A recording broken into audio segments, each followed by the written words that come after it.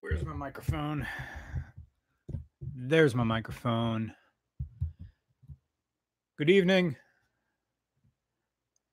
Having a drink here for Lee Iacocca, who passed away, I think it was last night, the night before.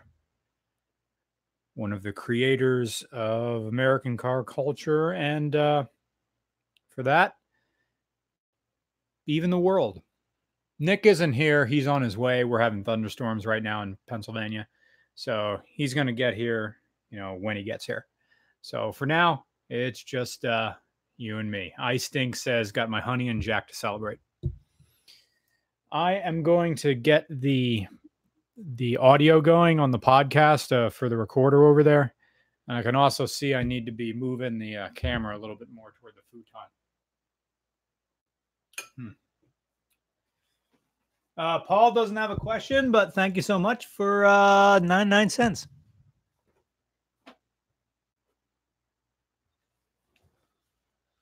Oh, no, that's too much.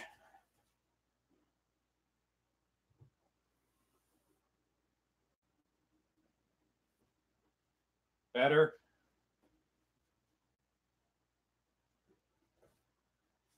Yeah, it's good.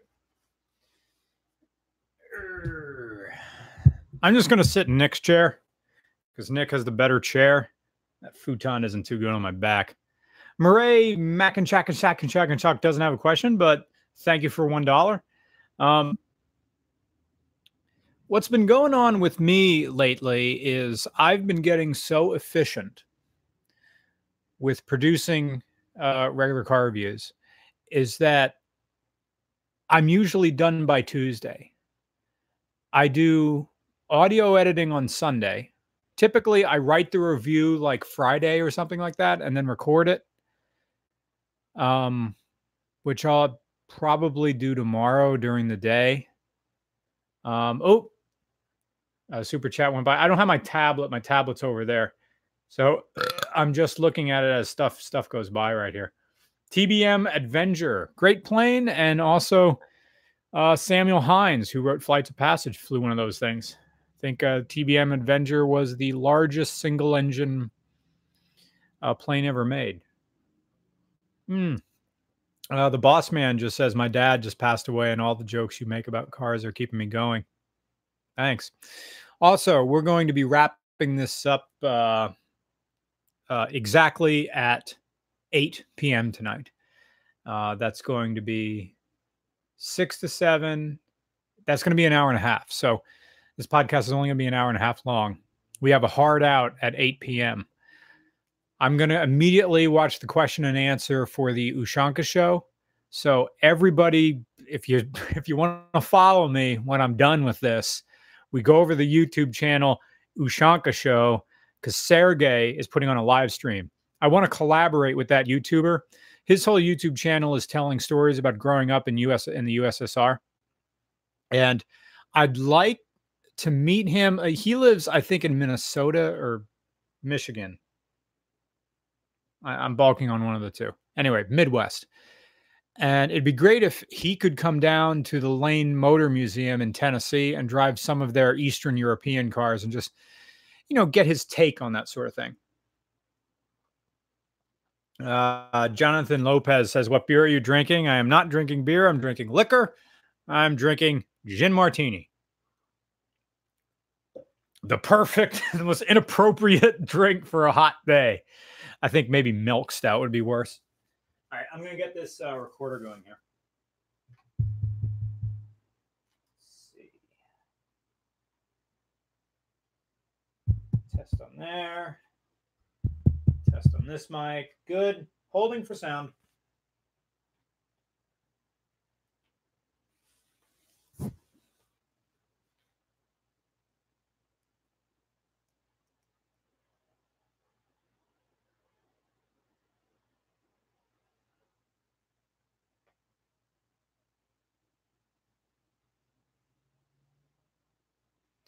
Welcome to RCR podcast number 64 for Lee. This is hello, everybody, on the thing that popular people use. and they're all sophisticated and drink coffee from Starbucks. iTunes. There we go. For everybody on iTunes, this podcast is going to be abruptly ending in 1 hour and 27 minutes. Because we're all going to go over to the Ushanka Show's YouTube channel and watch his question and answer, because that guy's incredible. Nick isn't here yet, so at any moment, you're going to hear Nick coming through the door. So everybody welcome Nick when he shows up. I am already drinking right now. This is a story of my life, and which is weird. I go in waves. Like, for those of people who hang out with me in real life, when we go out to a bar, I only have 2 drinks, because after that I just get a headache. It used to be, when I was in college, I could go all night, but not anymore, man. It's like 2 drinks and I'm done. However, when I'm at home, I just kind of cruise until bedtime. I guess what I'm doing is I'm drinking very small amounts, spaced out. So I don't know, maybe it still comes out to 2 drinks. Oh, I love olives when they get soaked in gin. Workforce 520, hello. Opinion on the Oxford comma. Use it. The whole reason the Oxford comma was, and people can correct me if they want. The story I heard in college was that the reason the Oxford comma went away, Mary went to the store, she bought eggs, comma, milk, comma, and comma, bread. The comma after the and, that's the Oxford comma. The whole reason it went away is because the New York Times wanted to save on ink, because it was understood that the and in a series or a break between 2 clauses counts as a break. So just saving that one little tiny little bit of ink, Robert McNamara would get hard thinking of bean counting like that. It was pure penny pinching that comma went away. Use it or don't use it, I don't care. I tend to use it. I love gin soaked olives. Reed Sanborn, hello. Says, what will it take for you to do an RCR on my truck? I'm in New Hampshire, so it's a bit of a haul. I'll pay for your gas. Let me know what it will take. It'll take me to go skiing up in New Hampshire. We haven't done any New England anything. 5 years of doing RCR, I still haven't gone up to the Boston area, although we wouldn't film in Boston, of course. We'd film in the outskirts of it. There are a number of really good breweries that I want to go to up there. Can I name them? No. But that's going to be... God, I really like to go to Killington. Wait, Killington's Vermont. That's not New Hampshire. New Hampshire still has skiing. That's the way to tempt me to go places. Entice me with skiing, because that's what I love. I really need to find something to do with my time now that I'm editing RCR so fast. I get lonely, man. And when I hang out with people, I don't really want to talk about cars. I want to talk about anything else. So I've been volunteering a lot on the Appalachian Trail or Appalachian Trail, depending on what you want to call it. And I go to shelters and I clean them and I pick up trash. But my ulterior motive for doing that is just lingering around and talking to hikers, because I see them coming and it's so like, hello, friend, you're someone else who can talk to me. But I feel embarrassed that I do that, because it's the same move as an old man trying to chat up a grocery clerk, because the grocery clerk is trapped behind the deli counter, has no choice but to talk to you. And the hikers aren't going anywhere. They're at a shelter, so they'll talk to me. They don't know who I am and they don't care.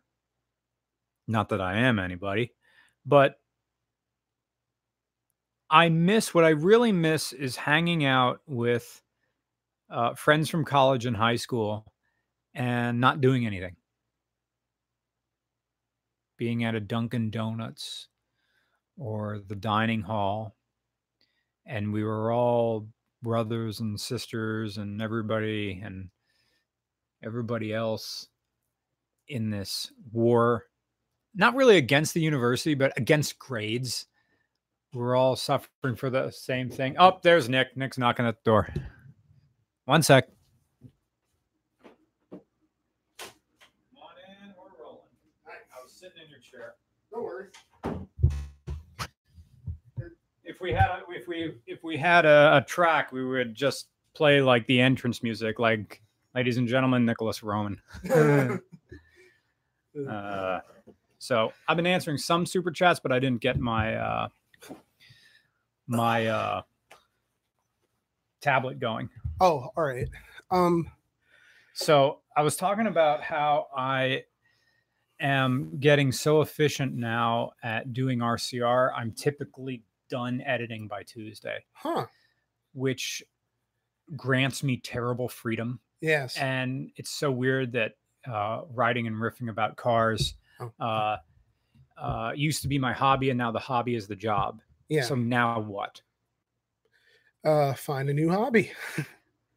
Yeah. I do screenwriting in my free time, and there's scripts that like I don't really have any plans on doing anything with them. I mean, like I wrote an RCR musical, for crying out loud. It's like, wait, yeah, you made some sort of post about that. Yeah, it was just like a fun thing to do. Like I'm never gonna make the thing, but I got on a Broadway musical kick, as I am wont to do, and I just decided to make this kind of weird musical about it's like people trying to figure out like who Mr. Regular is. It's completely fictionalized versions. This Mr. Regular is not at all you. This Roman is not at all me. They're like completely different people, but it's kind of like a what if someone who wasn't us did RCR.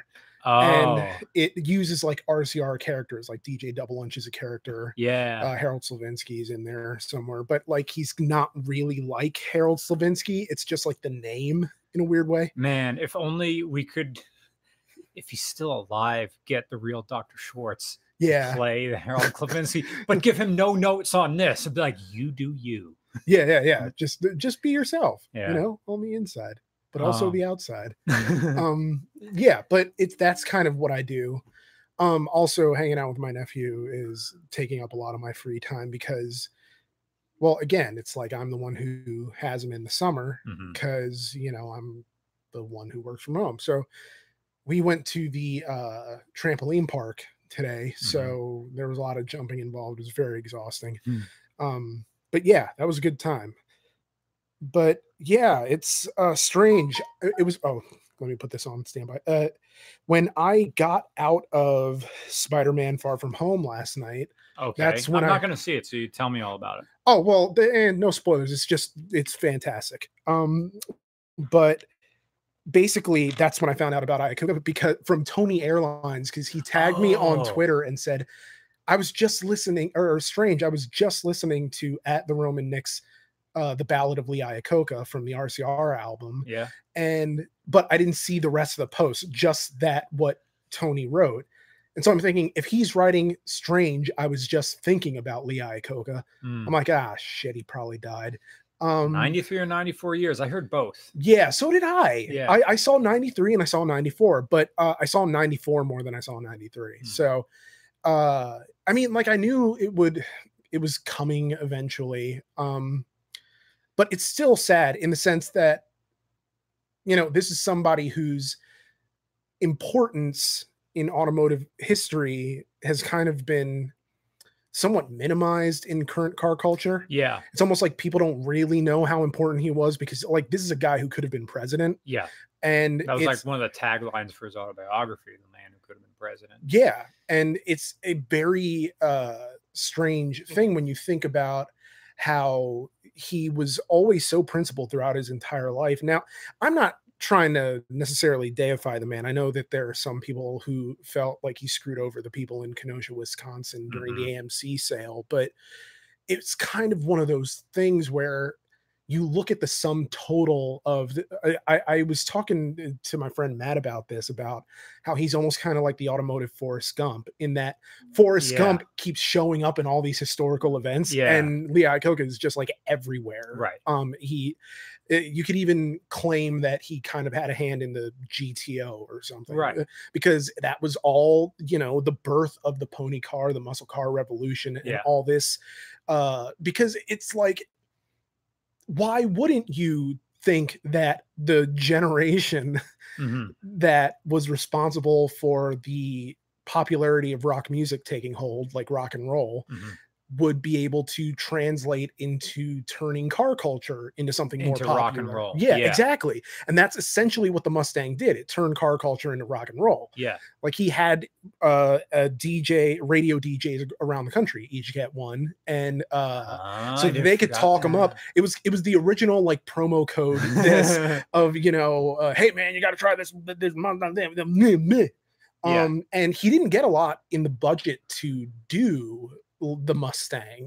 He had to kind of make it with, a minimal, not a minimal budget, but less than you would expect to roll out a production car at that level. But people have heard me say this again and again. Put a first gen Mustang next to a first gen Falcon, technically 1964 and a half, and you're going to see all the dimensions are the same, save an inch or two there, because all the tooling is the same. Yeah, exactly. There was a guy up the road selling a 1965 Falcon. Ooh. Asking price $7,500. And whoops! Hey, wait! I'll turn it off. I'm an Olive Garden. I'm trying to.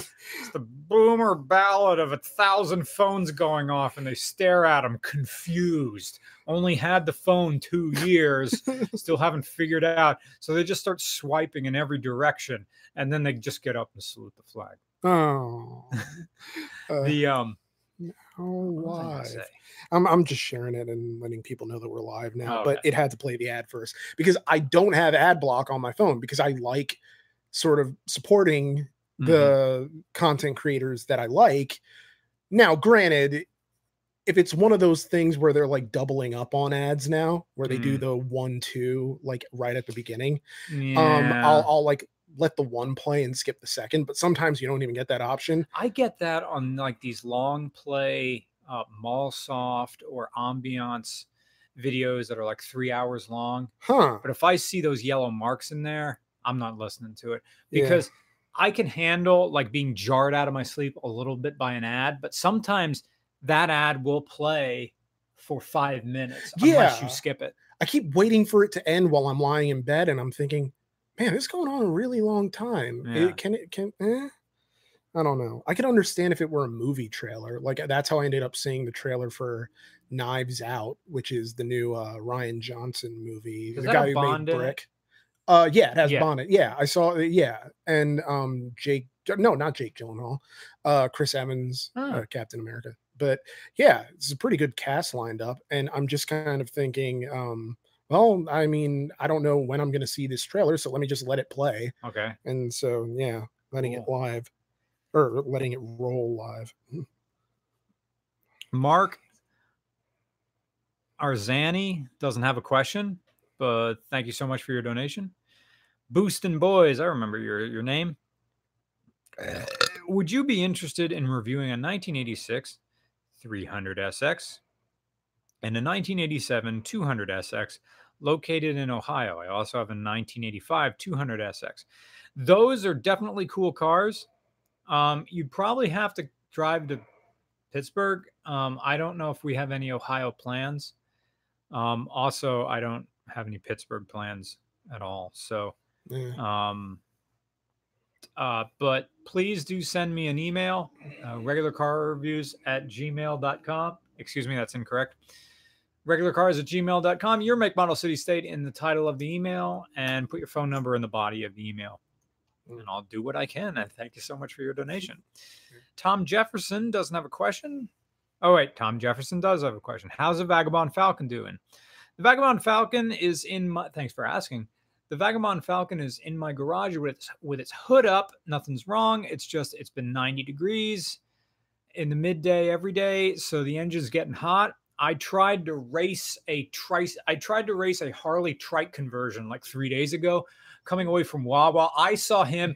We were both leaving Wawa, and he immediately got into the fast lane, making that left turn out of Wawa, heading toward my house. And I got in the slow lane, and I'm like, I'm passing you. But it was hot, and I was at that light for a while. Yeah. So the engine bay was heat soaked, and I vapor locked a little bit. The Falcon accelerated up to 60 miles an hour and then just started stumbling. Full throttle, nothing. I'm like, crap, I have no fuel pressure. Eesh. Nothing. So there's nothing. It's not that I'm going to stop. It's just that the engine's so hot, the fuel's vaporizing in the carburetor, and the mechanical fuel pump can't keep up. So again, I had to have that mechanical fuel pump, and I had to have that different timing cover and all that stuff, and that contributed to the problem, and I couldn't have this. So, and also I was trying to race a guy on a Harley trike conversion. I mean, yeah, it's what are you gonna do? So we're in these July, August where the Falcon will drive, but only really at night. Yeah, where it's nice and cool out, and I will have no cooling problems. And then September rolls around, and our blessed October will show up when things are crisp and nice. And then the Falcon almost drives every day in October. I just switch over to my motorcycle during the summer. Wah. Yeah. First world problems. By the way, I've been riding around my 650F on the hot days, and man, that fan only comes on when it sits. The second that thing starts running, that fan turns right back off again. It is so good at cooling itself.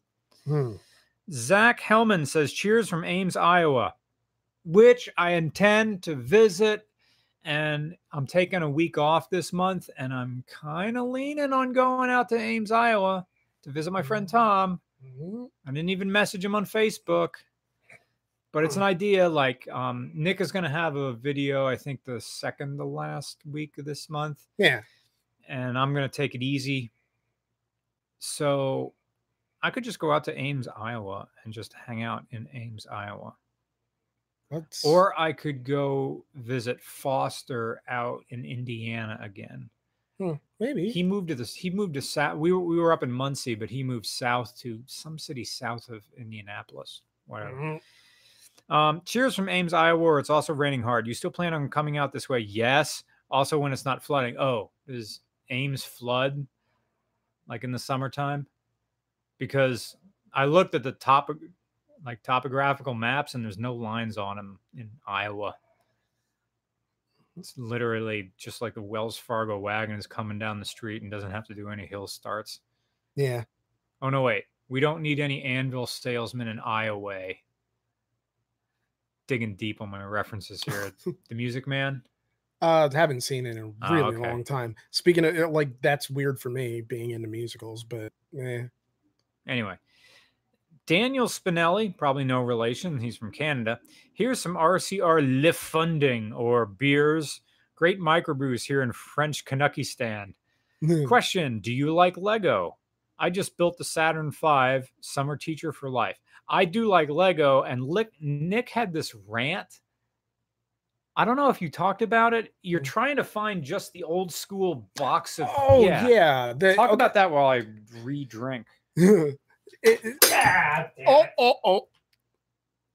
foul. My martini glass, I just broke it.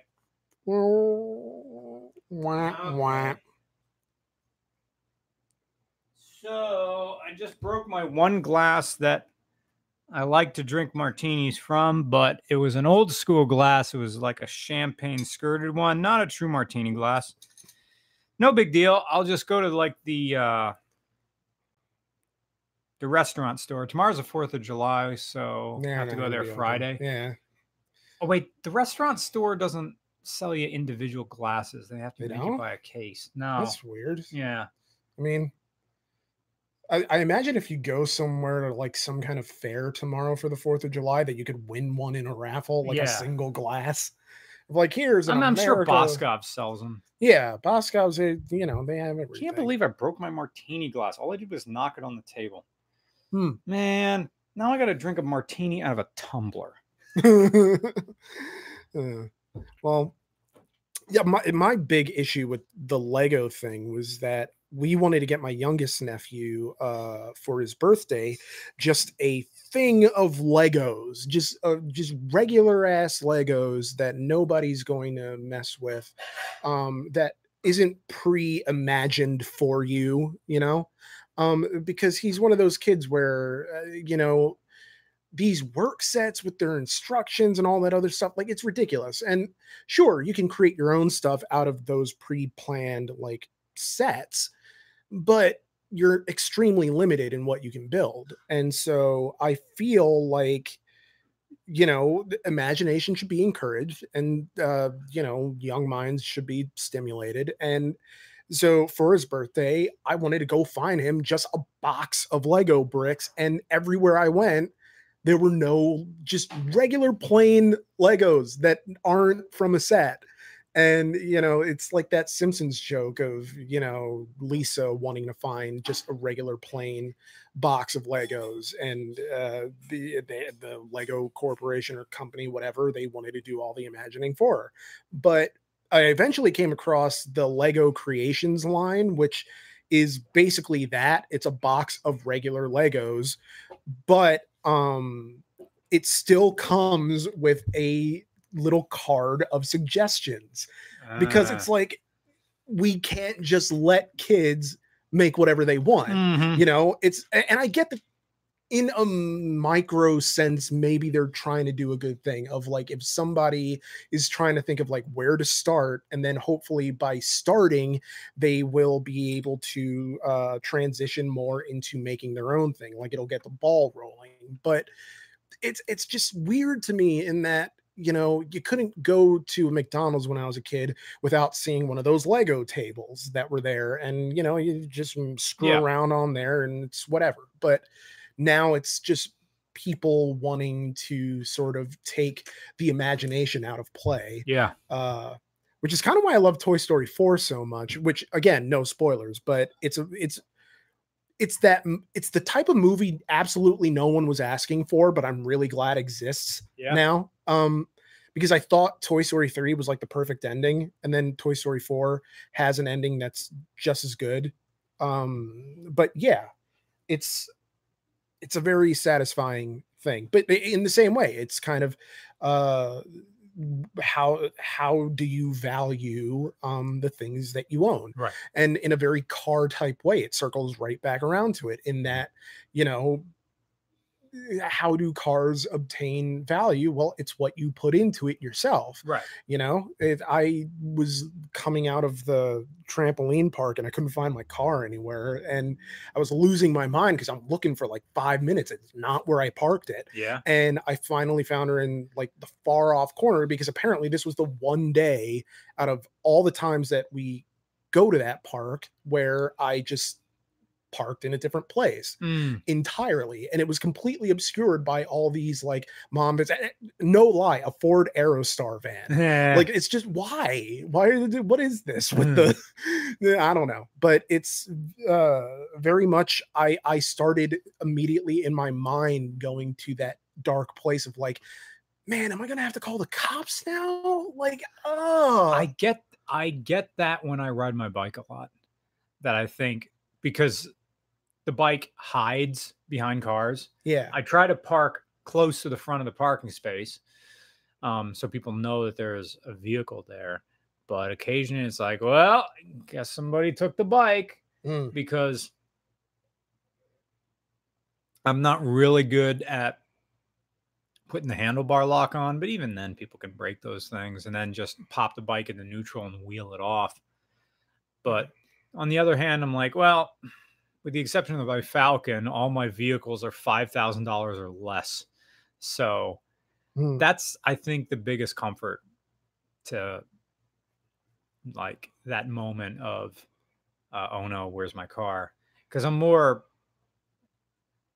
I think, what was I thinking? I think, I had my good shirt in the little luggage pod on my bike. I'm more concerned about the stuff that's in the car than the car itself. Yeah. Oh, go ahead.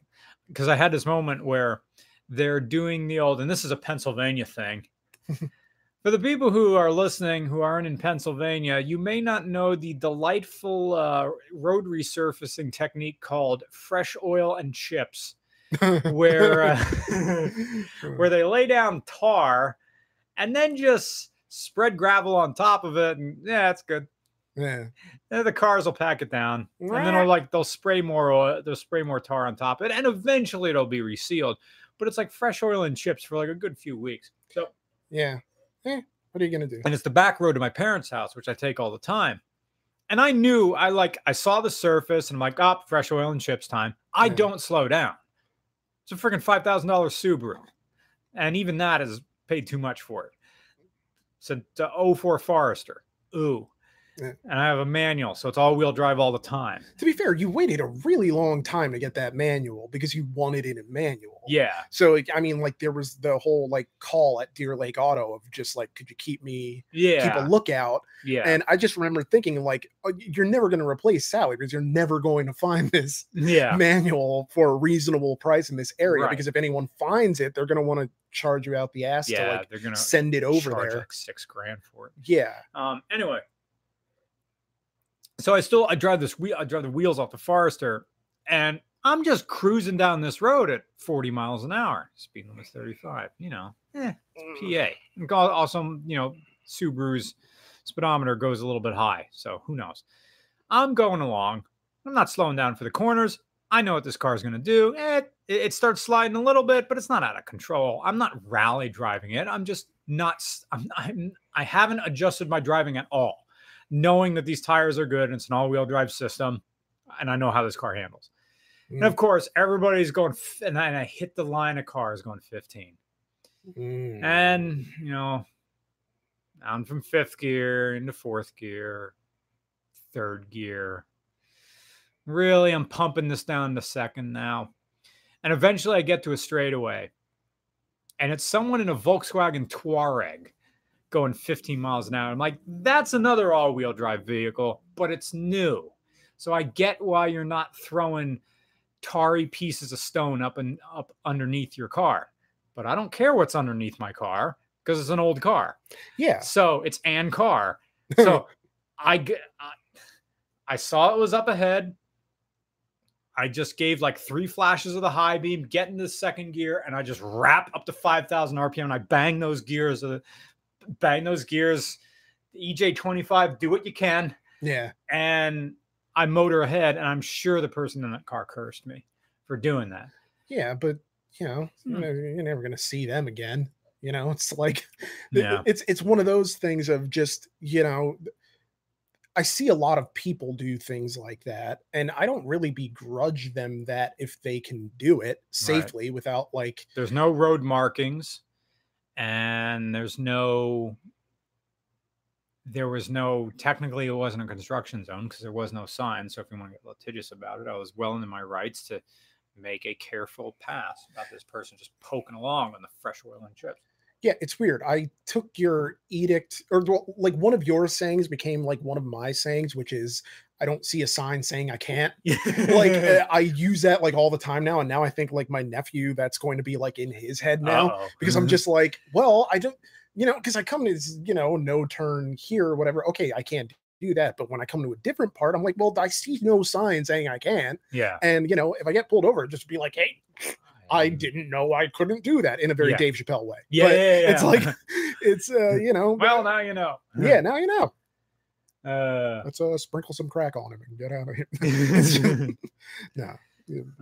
Super chat. I told everybody we have a hard out at 8 p.m. At 8 p.m. because of the Ushanka show. Ushanka show. So probably at 7:30 in 30 minutes. No more super chats because we're going to have to get through all these things. Do you still have the sign? Yeah, it's over there. Oh, all right, cool. I didn't know if it just like sort of, I don't know what I would expect to happen to the sign. But half-life into the carpet. Yeah. Biodegradable. Okay. Reed Sanborn says, done Killington plus Reynolds if you need him. Harpoon Brewery. I've heard of Harpoon. Is 18 minutes from my house. Killington is 38 minutes. Fuck. When he says done Killington plus Reynolds if you need him. Oh, He says, done. That's what it takes to get to New England is to tempt me with a Killington trip. I would drive up there. I haven't been to Killington. I should ask Foster if he wants to go because apparently I haven't skied with him, but he's a good skier. Now, he was just at Copper Mountain last winter. So, East Coast is what it is. Yeah. It's not West Coast. I will be going to Copper Mountain this winter. That'll be my winter trip. But I'm like, yo, Foster, fly to Philly. We'll go skiing at. I just caught my beer gut in there. Well, I'll fly to Philly. We'll go skiing at Blue Mountain, and we'll road trip up to Killington. Whether or not Tony Airlines can get off for that, I don't know. Reed Sanborn, if you're still listening, send me an email, regularcars@gmail.com. Just say RCR ski trip, and that will get my undivided attention. Raffle Bomber 2012 says, come down to Denver. We're still skiing up here. Yeah, I bet you are. Crazy Coloradians. Workforce 520 has a reply saying, people had questions about where I stood on the Oxford comma, and I say use it. It's not costing you anything. That's the one that comes before and, right? In a list of things. After and. Or was wait, you're right. You're right. Before and. Yeah. Because then in that case, I could understand why people hate it. I don't use it. I got mixed up. I'm sorry in the very beginning of this. Nick is right. It's before and. Yeah. I don't know. He bought blank comma, and yeah. I don't use the Oxford comma unless there's some sort of, I don't know. Workforce 520 says, I use Oxford comma because it looks proper to me. And indeed it is. I had a textbook that alternated between using it and not using it, and it bugged me. Yeah, that's the thing. Either use it or don't, but commit. Yeah, well, if it's a textbook, I imagine it passed through many hands. Yeah. So you got a writer who used it and a writer who didn't. Yeah. But unless it's a textbook attributed to one author, and even then it could be many editors. So who knows? Paul 006, thank you for your donation, says, what kind of gin and vermouth are you using? I'm using double bottom shelf. I use Gilby's gin because $8.49, and I use Trumblo dry vermouth because it's like $2.89. I mean, it's probably sacrilege to say for the booze enthusiasts and boozyists, I don't know, that to me, gin is gin. Gin is kind of gin. It's just whatever. It's now, American Airlines, you ask for a gin and tonic, you're getting Bombay Sapphire. You may not be getting, no, they don't have Hendrix, but you'll get Bombay Sapphire. And we've been over this before, haven't we? That now that we know if we're sitting in an exit row, we get booze. Which I feel like I'm owed back drinks from all the time that I didn't get booze in the exit row. All those, we had 2 trips, we had the trip to Austin. I'm like, I didn't drink. I'm like, I'll have a tonic water and nothing. That's gin and tonic. That's gin and tonic is now my airline drink. I just have a Merlot or something. Nice. Because I don't know. I'm a wino. I like it. Yeah. I saw at the State Store they're selling wine in cans now, like beer cans. Cans. Can-o wine. Oh man, they're pulling straight from It's Always Sunny. Yeah. Now. Yeah, because they would drink a box wine and just have a can under it, and then they're praising what a great idea it is, except it stained their mouth somehow. I've never gotten mouth stains from wine. I don't get how. Ooh, I get them. Yeah. Well, I mean, your teeth change a little. I'm the color, swishy guy. Yeah. You swish? Oh no, I don't swish. That's probably why. So I guess I'm not really a cultured wino. I don't talk about, it's got a long nose and full bodied and Clake from State Farm, $10 says, I love your channel. I agree on the Oxford comma. Only schmucks don't use it. New York Times case in point. Thanks for the many excellent automotive histories and poop jokes. Do you like to cook? I do like to cook, but I like to cook for efficiency. because I eat the same dinner every night. I eat steamed rice, mixed vegetables, and a revolving door of meats. And because it's the type of dinner I can like over there is where my computer desk is, and I eat at my computer desk because I don't have a table in this apartment. Put this on this laptop is, well, actually there's a coffee table over there, but yeah.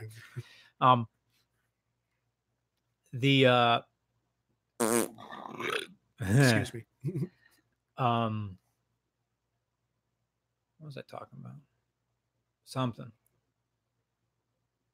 Anyway. Do I like to cook? Yes. But I have a goal, and it's a very pedestrian goal of learning how to cook a steak properly on a stove. And I still haven't mastered it. I pulled it off once in Alaska, and I don't know how I know how I did it, but I haven't been able to replicate it here. Oh. What I did was I took a steak, and it was frozen too. It was a frozen steak. I let it thaw out for like 2 days. I packed it in salt. I beat it with a hammer while it was still in a plastic bag. Huh. Then I packed it in salt, then rinsed off the salt, and then threw it in a pan with butter, and it was ungodly good. Huh. And I pulled it off once and haven't pulled it off again. Last week, my brother made dinner, and he had like a mid-rare steak, and it was like killer. And cast iron skillet. You're basting it and going over and sort of, and then after a while he gets it to a point where like all he has to do is like sear for a little bit. And like, I don't know, I should have watched him do it, but I was just kind of in my own world writing, and it's just kind of crazy how getting steak correct is an art unto itself. Like, never mind the rest of the culinary arts. I don't think either of us have gone to the Brick House and asked for a steak. I've not. That would be a thing, like a celebratory thing for something. Just say, yeah, we've never had a steak here. Yeah, if we get to like 1 million subscribers, we'll like just live steak. Yeah. See, that's the weird thing. Steak isn't really expensive.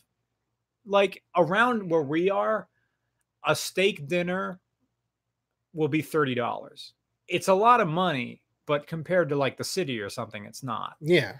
So, and when I say city, I'm alternating between Philly and the 5 boroughs. Yeah. Anyway. I mean, yeah. So yeah, thanks from Cake from State Farm. Daniel Norton says, please watch the movie Meet the Feebles. I thought that was a trash movie and I didn't watch it. Did you watch Meet the Feebles? Okay. You'll either love it or it'll be your suicide note. I mean, is that a screwball comedy? Is that Meet the Feebles? Is that in line with like looking it up? That Adam Sandler's movie where he dressed in drag? No, not that one. The other one. Oh, like Jack and Jill. Yeah. I mean, it's a parody. While he looks that up, I'm going to answer this question for Shutterfly. Shutterfly says, have you ever skied elk? No, I have never skied Elk Mountain in northern PA, because that's the thing about Pennsylvania. It's really easy to get to Philly. It's really easy to get to Allentown in Jersey. It's easy. It's a pain in the ass, but it's easy. But it's a nondescript drive to Pittsburgh. But getting up into northern Pennsylvania, there's no major highways. Like getting to State College from here is almost the same amount of time as it takes to get to Pittsburgh. Because it's just like back roads. Well, maybe not. It's like 3 hours, I think. Yeah, to get to State College, yeah. Yeah. But anyway, it's not a bomb highway, because once you get up deep into the Appalachians and getting over them, it's just like... So no, I've never been to Elk. And Meet the Feebles is from Peter Jackson, director of Lord of the Rings. It's from 1989. Fame-seeking members of the animal kingdom experience the sleazier side of show business in this puppet-filled parody. Oh. So it's Jim Henson-esque, puppets. It's not quite a mop, and it's not quite a puppet, but man. So to answer your question, I don't know. But, yeah. I knew this one guy in college, Kevin Boyle. He was really into Muppet culture, which I didn't know was a thing. Huh. Yeah. Like people make their own and stuff.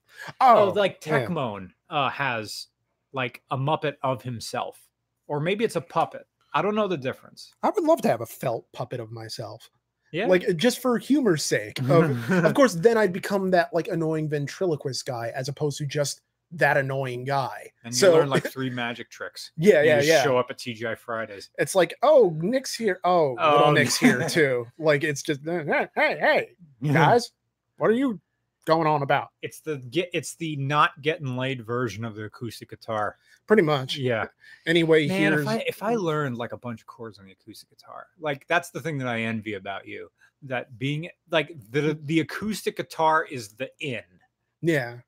I mean, Wonderwall jokes aside. Funnily enough, I don't actually know. I never learned how to play Wonderwall, and I refuse to learn how to play, even though like it's probably the easiest song in the world.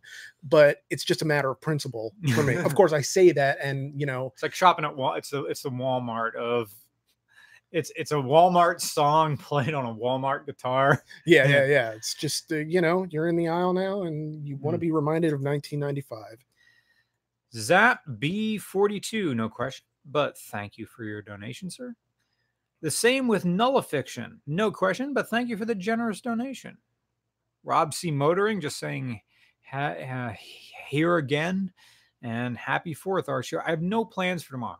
Actually, I think I'm going to go hang out with Tony Airlines, which means I think I'm driving to somewhere near Princeton, New Jersey. I know the town, but it's not coming to me right now. I love the idea that at any given time, Tony Airlines could be anywhere. Oh, he says he's casually flying to the UK Friday. He's like, cash. Because he has off until like the 12th. Like he's not scheduled to fly anywhere. It's like, I'm just going to hitch a ride to the UK. I mean, you son of a bitch. Yeah, if I could just... Because I was thinking about Tom Clark last night because I listened to a few songs by The Enemy. And I'm like, I wonder what Tom Clark's up to. Yeah, I still follow him on like social media. He just never posts anything. Nah. Same with Kate and them. And so I was just kind of interested in, and strangely enough, like a musical about The Enemy came out, like since we were there. Yeah. And I'm like, I would love to see that. Yeah. But it's, I don't know. It's something that is, it feels farther away than it probably is. If you can just casually go there. It's a 7-hour flight. Yeah. And you can take it any time you want. Yeah. We can be at his house. You could be back the same day. Yeah. If you left like really early in the morning, just slept on the flight, woke up, just screwed around, provided you didn't have jet lag. Right. It's so weird. I was on the elliptical machine last night and I watched like 2 or 3 live videos or live performances by The Enemy that are on YouTube. And it's like something like Brighton Festival or something, 2008. And I'm like, holy shit. Like, all these people are singing this guy's songs. And I shit up that guy's bathroom. Yeah. like that's the link. It's the moment. Like, that guy is a legit, like, to me, Tom Clark is just this guy who's into old cars and we talk about F-150s. And I know this is a humble brag. It's like, this guy is a rock star, but to me, he's a guy we just talk about cars. Like, he's played in front of more people than I will ever like see with 2 eyes in my entire life.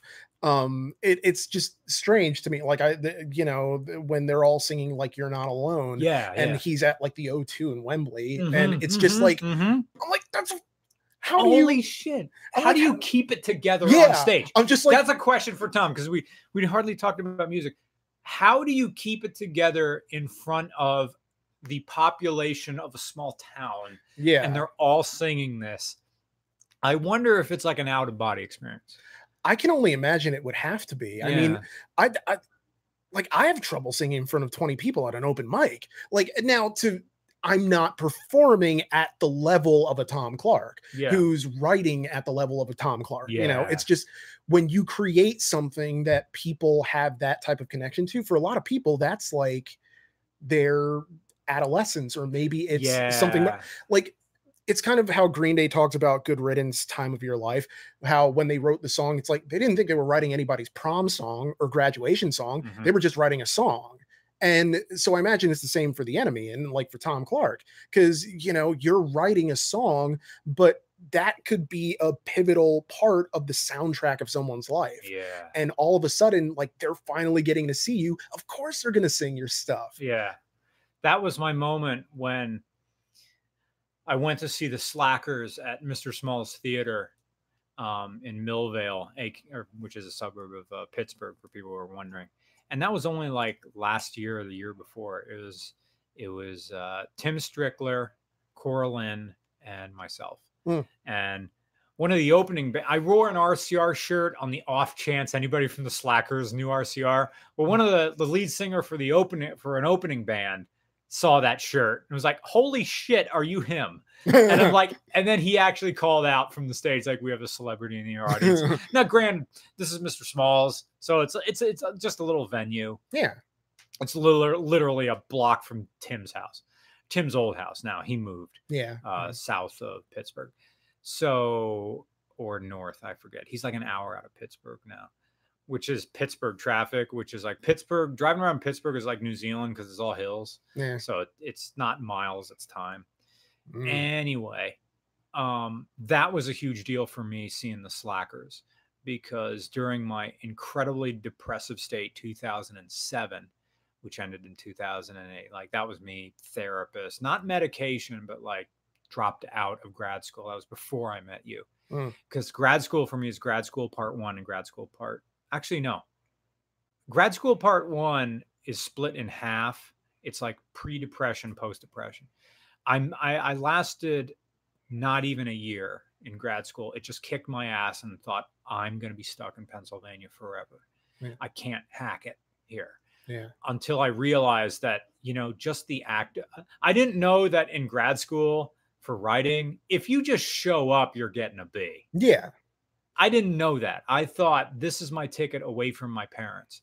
Not to knock my parents, but it's like everybody else left this county. I'm the last one here, and I'll never leave, and blah, blah, blah. Even though I still live in this county, I can leave anytime I want. It's different now. Exactly. Like you have the means by which to, people who are tied down with kids and a mortgage don't have the same freedom,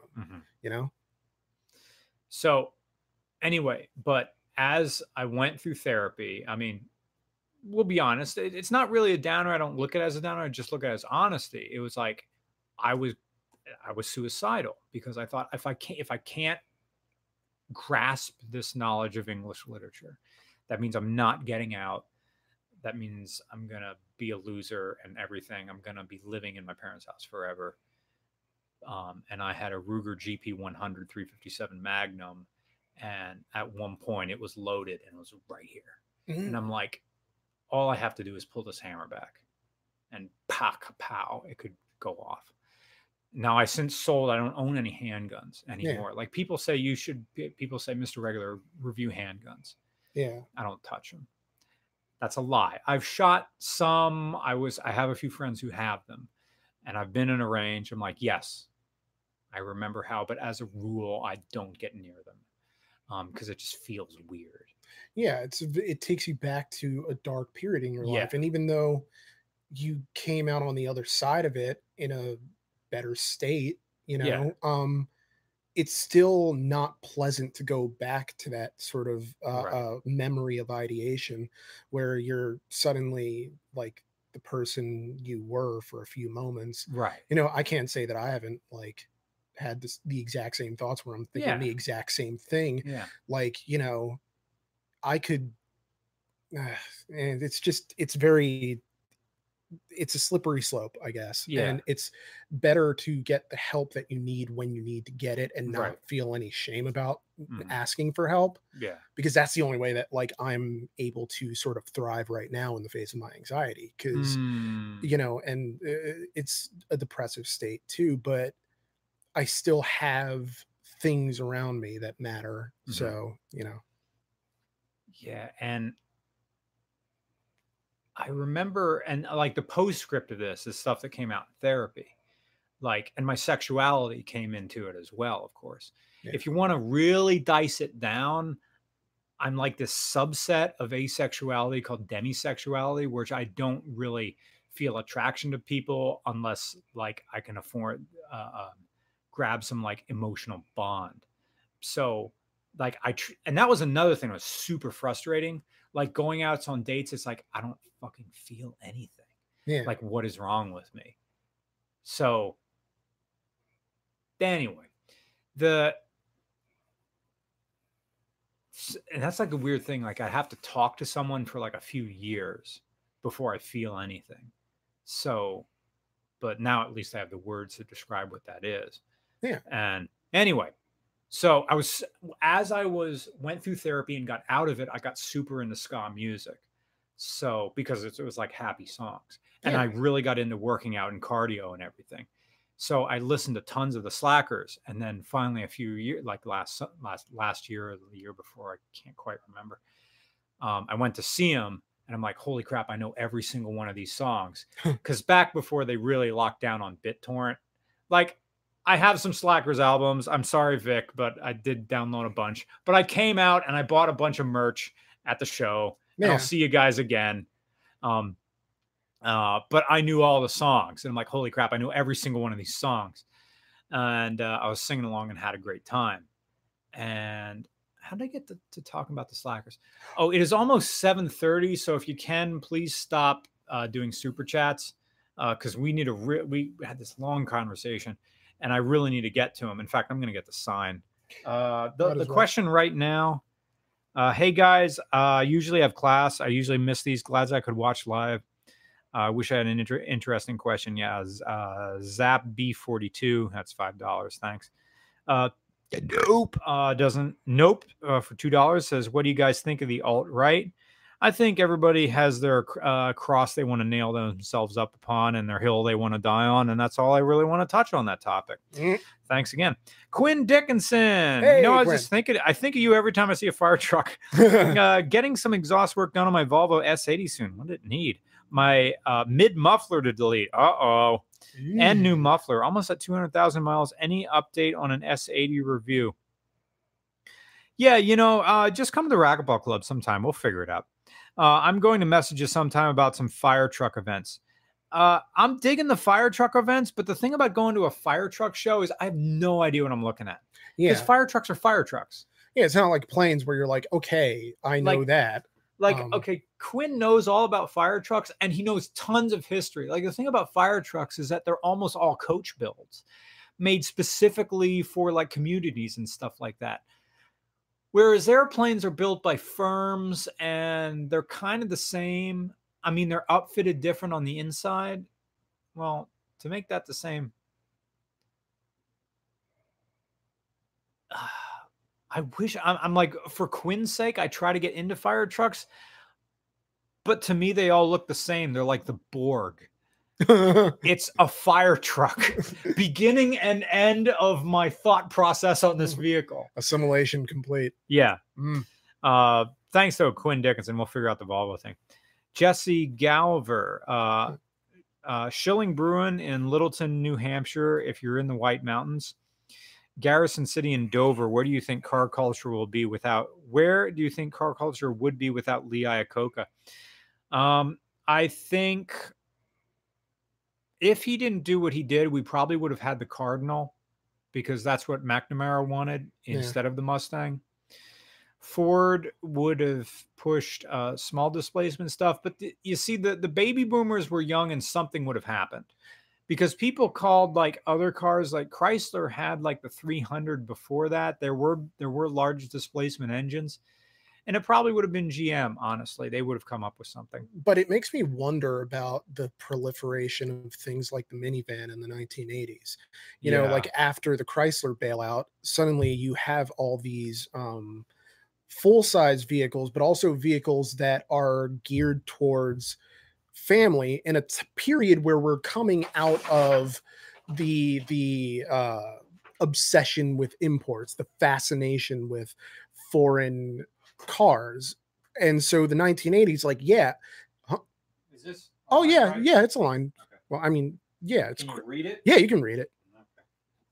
Okay. It's all kind of warped because it's all crumpled up in the corner.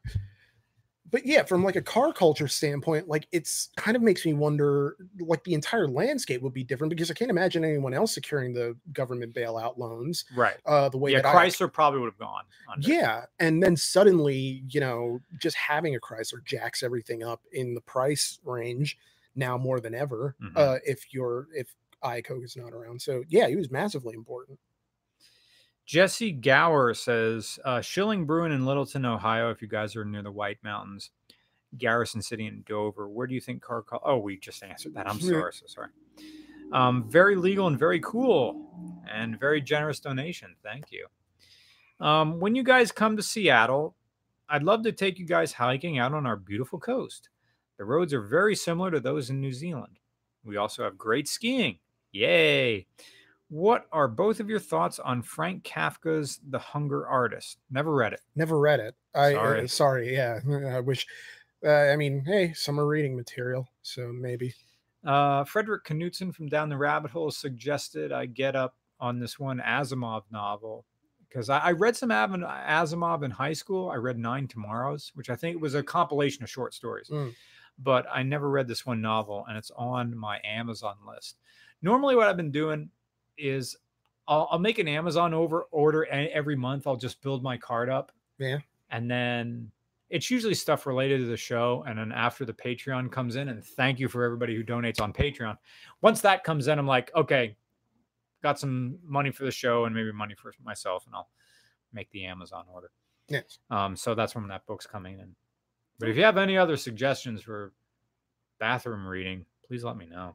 I love those Uncle John's bathroom readers. I hate those books. I love those books. Oh, really? All throughout high school, I would just sit in the bathroom, and I was probably giving myself hemorrhoids from sitting there for so long. But still, it was just, they had sections divided into how long your sit was going to be. Really? And it was filled with completely useless information. That was the thing. It was useless to me. I wanted to learn something while I push something. Nope said, did Iacocca have a hand in American culture? Did Iacocca have a hand in American car culture becoming stagnant and having to be bailed out repeatedly? In other words, I think you're asking, did he set a precedent? In his eyes, he didn't, because in his autobiography, they bailed out other large manufacturers before, perhaps not automotive manufacturers, but it was still heavy industry. Yeah, it was an attempt to keep the whole economy afloat. Right. I mean, and the idea that it wouldn't have stagnated anyway feels like a misnomer, a bad take, I guess. But by the same token, you could argue that, stuff like the 56 for 56 campaign, making cars more sort of new cars more accessible to people through financing sort of helped proliferate car culture. But then when it got to the sort of plateau that it reached with things like the Mustang, with things like the GTO, if you want to go over to Pontiac, and that whole subculture of cars, that you were going to get stagnation, especially as the boomers got older and they valued cars less and family investment more, I suppose. Yeah. It was the Reagan years. Right. Yeah. But one of the big things about the bailout from Chrysler is that when Iacocca paid the government back, he did it with a gigantic check in front of a press conference. So it was well known that, look, this was a bailout, but we paid every single cent back. Yeah. So whether GM did that yet, I don't know. And probably if they maybe didn't have a big foam core check that they signed and said, here is all the money back.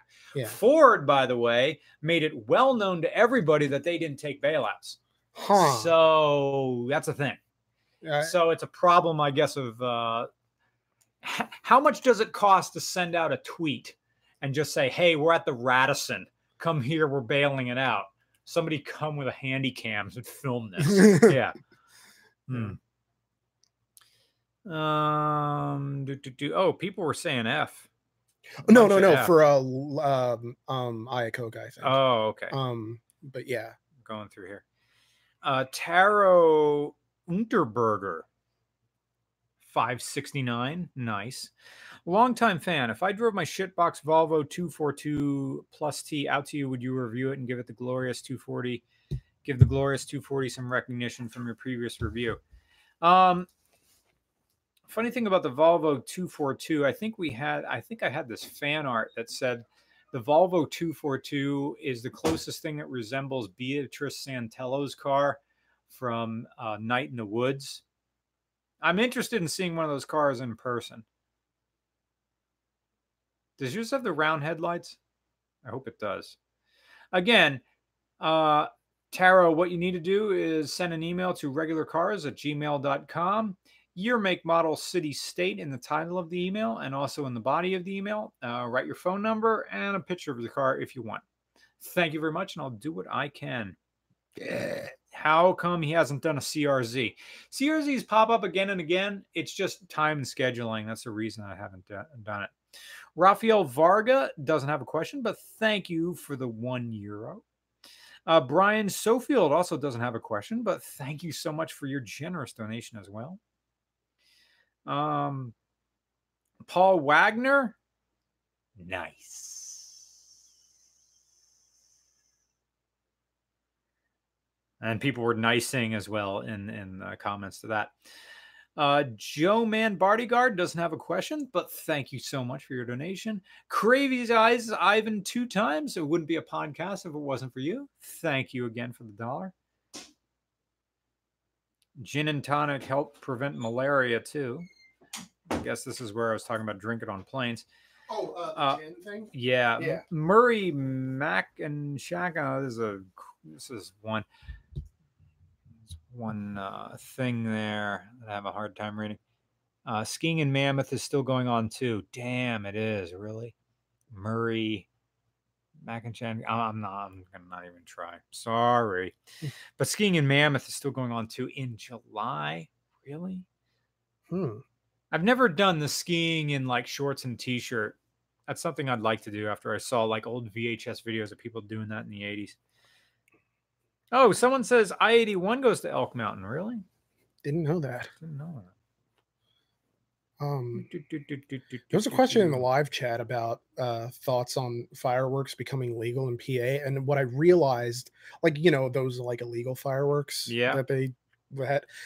I realized that with this, there are fewer of those fireworks tents than I've ever seen before. Yep. Like, they're nowhere to be found. There's one like down there at the Cressona Mall, and that's the only one, and one up by the Cabela's. That's it. And all the fireworks are in like the supermarket now, like as you're leaving. Oh, the Freedom Kit. Yeah. I had this post I sent to the Johnsons down in New Zealand. One had like Extreme Man, like everything's Marvel Universe now. Yeah. So it's just like Fireworks Man, and it was like really well drawn. I'm like, huh. They put a lot of effort into this packaging for something that's going to be thrown away and burned up. Yep. That's America. I think we got to the end of the questions. I feel like there was another live chat question that I wanted to. What's this knife in my back? GM. I was wondering if 735. Yeah, we're right on. Yeah. We're right on part. Yeah. I was wondering if you guys would ever consider going to Honda Fest in Connecticut. I've never been to Connecticut. Weirdly. I've driven through it. Oh, maybe I've driven through it. Like as a kid. No, I've never been to Honda Fest. That would be a thing. That would be. No longer have a fit, but this person says, "How have you guys not done an EK Civic yet? I have a completely stock '98 hatch that I've emailed in around 2 years ago." Well, you can bump the email. Again, if it's in a part of the country where we're not going to get to, you know, it is what it is. Oh. And this one, Martini Racing. Speaking that, what's all yours opinions about bourbon? Bourbon? Bourbon. Love bourbon. Now, well, normally we do Scotch. Yeah. So, I mean, bourbon comes around. I think I had it once on a plane and like pretended I was Hunter S. Thompson, but that was kind of it. Yeah. Wait, actually, he drank Wild Turkey. Well, that is bourbon. That's Kentucky bourbon. It's... I don't know. I do. Wait, no, Oban isn't bourbon. And why am I? That's the thing of trying to differentiate between bourbon, whiskey, and rye. And I'm sure we literally had this conversation on a podcast before, and somebody in the chat described it. So I'll have to go back and watch that again and really get the 411. Justin Burnash from Prime Driven knows the difference. So that's a thing. Speaking of liquor, I am going to get my third tiny gin and tonic. Not even that. It's a martini. Have some more water, Brian. Thank you for asking my question. I saw something once that I haven't seen since a Dodge Durango, but the rear side windows were just metal, making it like a van. Kind of like how the HAR has a cargo version. I don't even think they did that on a Dodge Durango, but I could be wrong. Unless somebody just like painted over their windows. Yeah. I mean, there's all sorts of weird things that I never thought I'd see that I keep seeing, like the proliferation of the Polaris slingshot.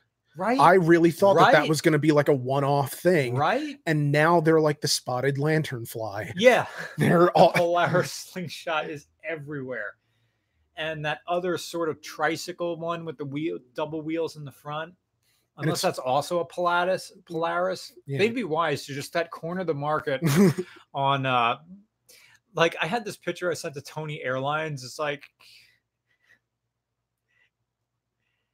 here comes, I forget what I said to him. Something to the tune of, here comes Pop Future or time traveling pop, whatever. It was an excuse to just take a picture of this grandpa guy, no helmet, of course. No, they never do. On the Polaris or on the frontward facing snowmobile like road going vehicle. Yeah. Wearing the polo shirt and the gigantic carbohydrates belly and what it needed to have is the Jetsons sky car noise as he's going away.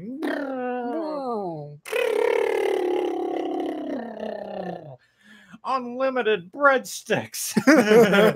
It's like a late generation X's revenge against millennials for confusing them. So now they want to confuse millennials back. Yeah. Make them say, hey, what's that?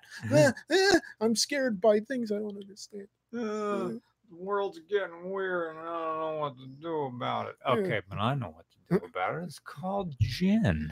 When is the next Massachusetts visit? Have we ever been to Massachusetts? No. Yeah, I mean, we're gonna go to Beantown eventually. Do they still call it Beantown, Boston? I don't even know.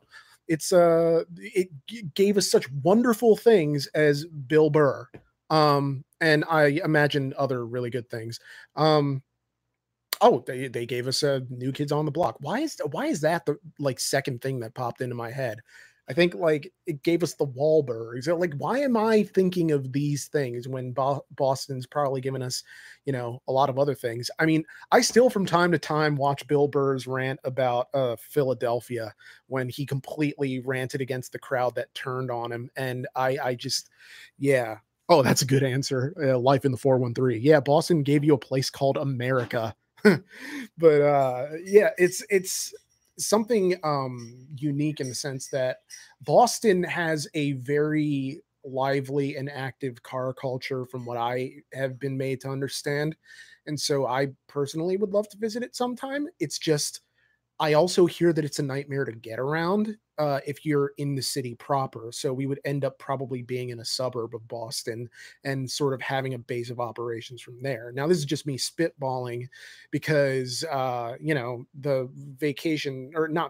travel plans are sort of, you know, they come as they come, you know, right. Like we'll figure out after Canada where next. And that's, as someone asked if we were doing in the live chat earlier, if we were doing the Woodward Dream Cruise, and that's pass. I mean, it's not that it's something that we wouldn't want to do. It's just that we like to kind of space out our sort of work related travel. And I also looked at the hotels for Woodward Dream Cruise and they surge price like crazy. It's like New York Hampton Inn was like $290 a night. Yeah, and like you can write it off, but you're not seeing that money. You know, that's why I try to get watch a bunch of cars drive by. Yeah, I feel that we get spoiled to the point that it looks really dark, doesn't it? Oh, because of the sign. Oh, it was white balancing for the sign. And the sign fell off. That was timing. That was great timing. That was amazing timing. But still, don't send any questions. Yeah, press F for the sign.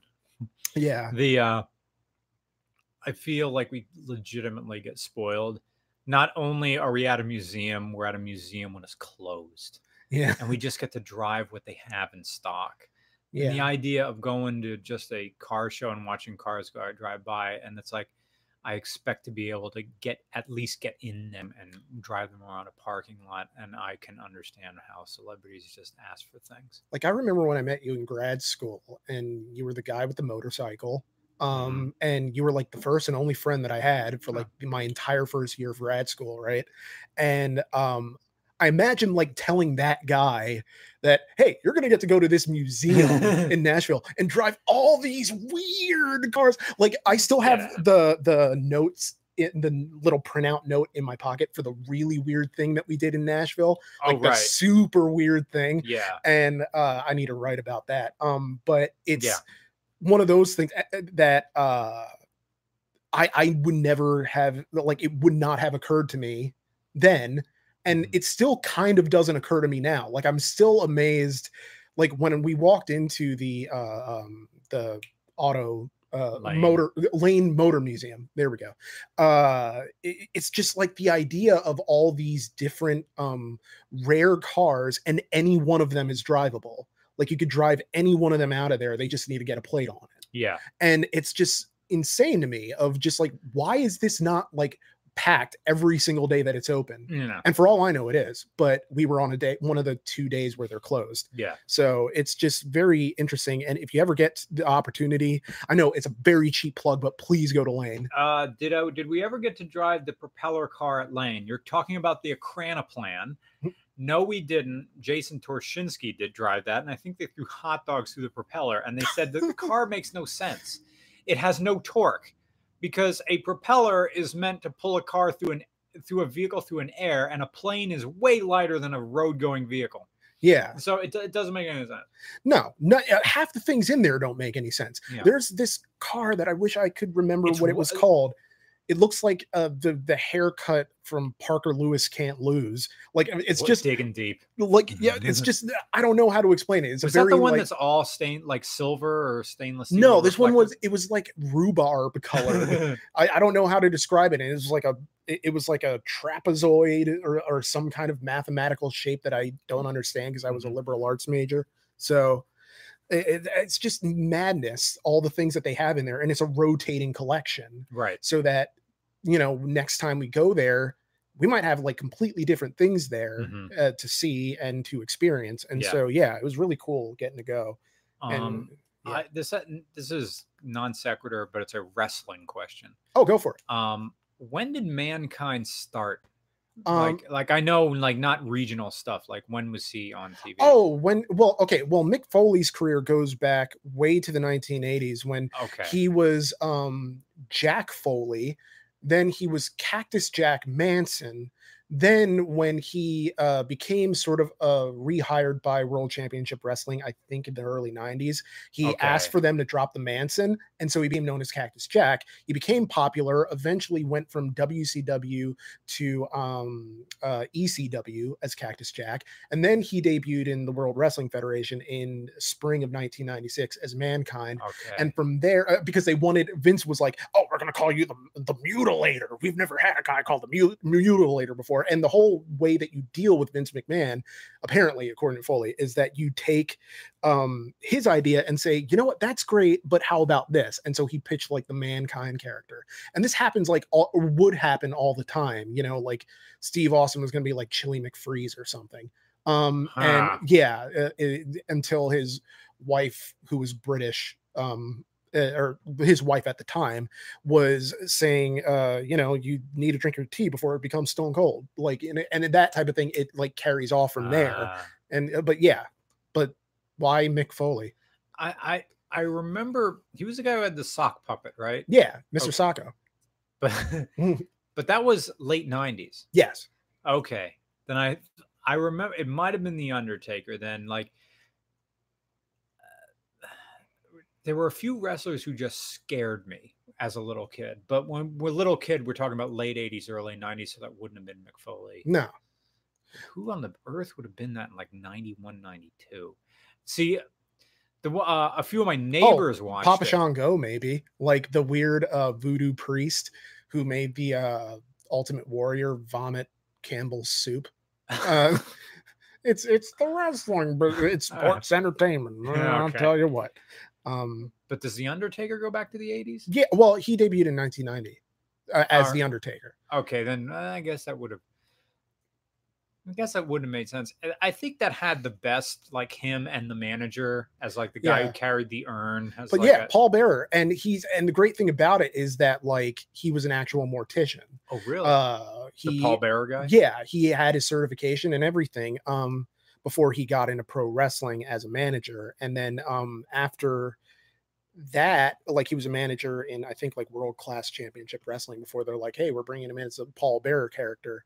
And so, yeah, it's very interesting kind of seeing the evolution of The Undertaker because he's still around. He just had a match with, like, he's not around regularly. He shows up every now and then. He's in his like 50s. And the thing with The Undertaker is that like he's had so many chances to really call it a career and sort of go out on a high note, ride off into that sunset. But he comes back because they offer him like seismic shitloads of money to do like one more match. And I get it. I wouldn't be able to resist either. But he had this match in Saudi Arabia with Bill Goldberg like 3 weeks ago, which was one of the worst matches ever. No, well, okay, that's hyperbole, and I'm embarrassed to have said that. But it's one of those things where like, okay, Goldberg goes for a spear. He knocks himself into the post, gets himself knocked loopy. And suddenly this match completely falls apart. Like they're not able to get their moves out. They're not able to actually connect or get anything, going.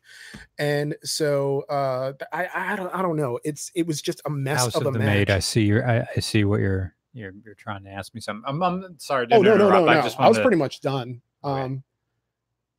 So, you know what it was? I think it was the time I got really super high at Matt Fisher's house. But this would have been in 2008. Mankind would have still been wrestling, or Mick Foley. Was he done by then? Yeah, he was like done.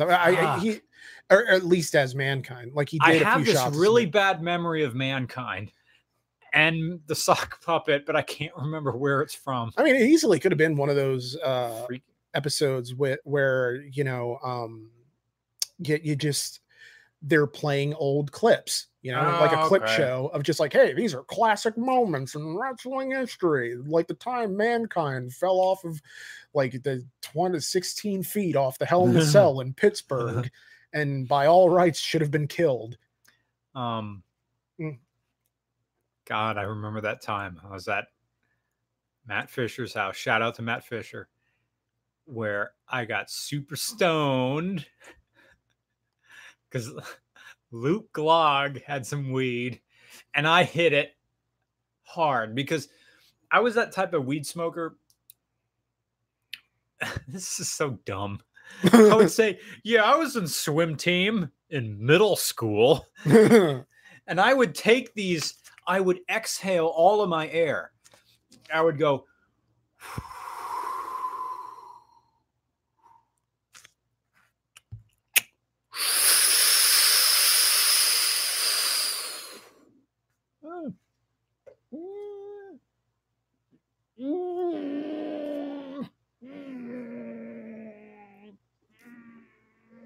but I don't hold that shit. Yeah. Oh yeah. You're just like Macho Manning the cream of the crop fires to the top. I did that shit twice. And I went to I was going, and then I did it twice. And then I go back into Matt's house and he was watching wrestling. And maybe it was a clip show. I don't know. But like everything but the TV was really getting blurry. And I had these off, like the moment I knew I was going under. Yeah. Whereas I had this moment where I don't know if what's happening is what's really happening or if I'm imagining it. Yeah. So I go back out to the porch. I sit with Luke, and Luke was dressed as, I'm serious. This is how the party went down. Luke was dressed as a pirate, but it's April. It's not Halloween. Luke was just dressed as a pirate for this party. Yeah. And Luke knew because Luke sat next to me in Latin class. God, I miss Latin class. because I just would bullshit with Luke Glogg every single day. And I learned nothing in Latin class.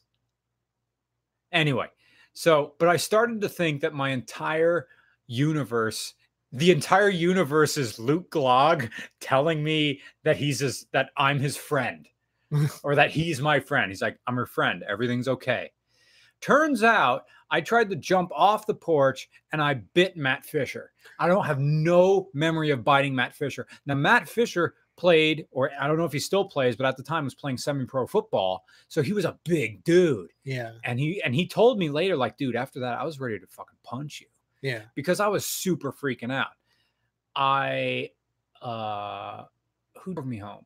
Amanda drove me home. It was a girl, because I remember you said that like the next morning you called like, where's my car? It's like, so do you want to know what you did? Like, and I've had that call. That's not a good call. The thing is, like, all of that, and then I threw up in somebody's shoes in the car because I was getting the spins because I was drinking Miller High Life before I got high. So yeah, I'll still partake, but the setting has to be, it's got to be really comfortable. Yeah. It's got to be like farm. The setting has to be the physical manifestation of Fish's Farmhouse album.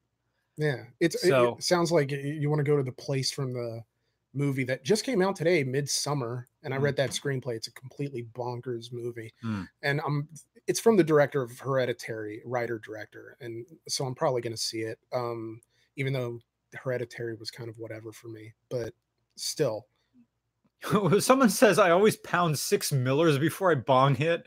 I love to trip balls. The spins are not fun, man. I don't know what. No, they're the worst part of boozing up. I mean, it's that thing. See, that's the thing is you start drinking Miller High Life or Coors Banquet or Steel Reserve or Woodchuck cider, and you get drunk confidence, and then weed shows up, and you're like, "Fuck yeah!" My buddy Weed came. Yeah, yo, we've been waiting for you all day.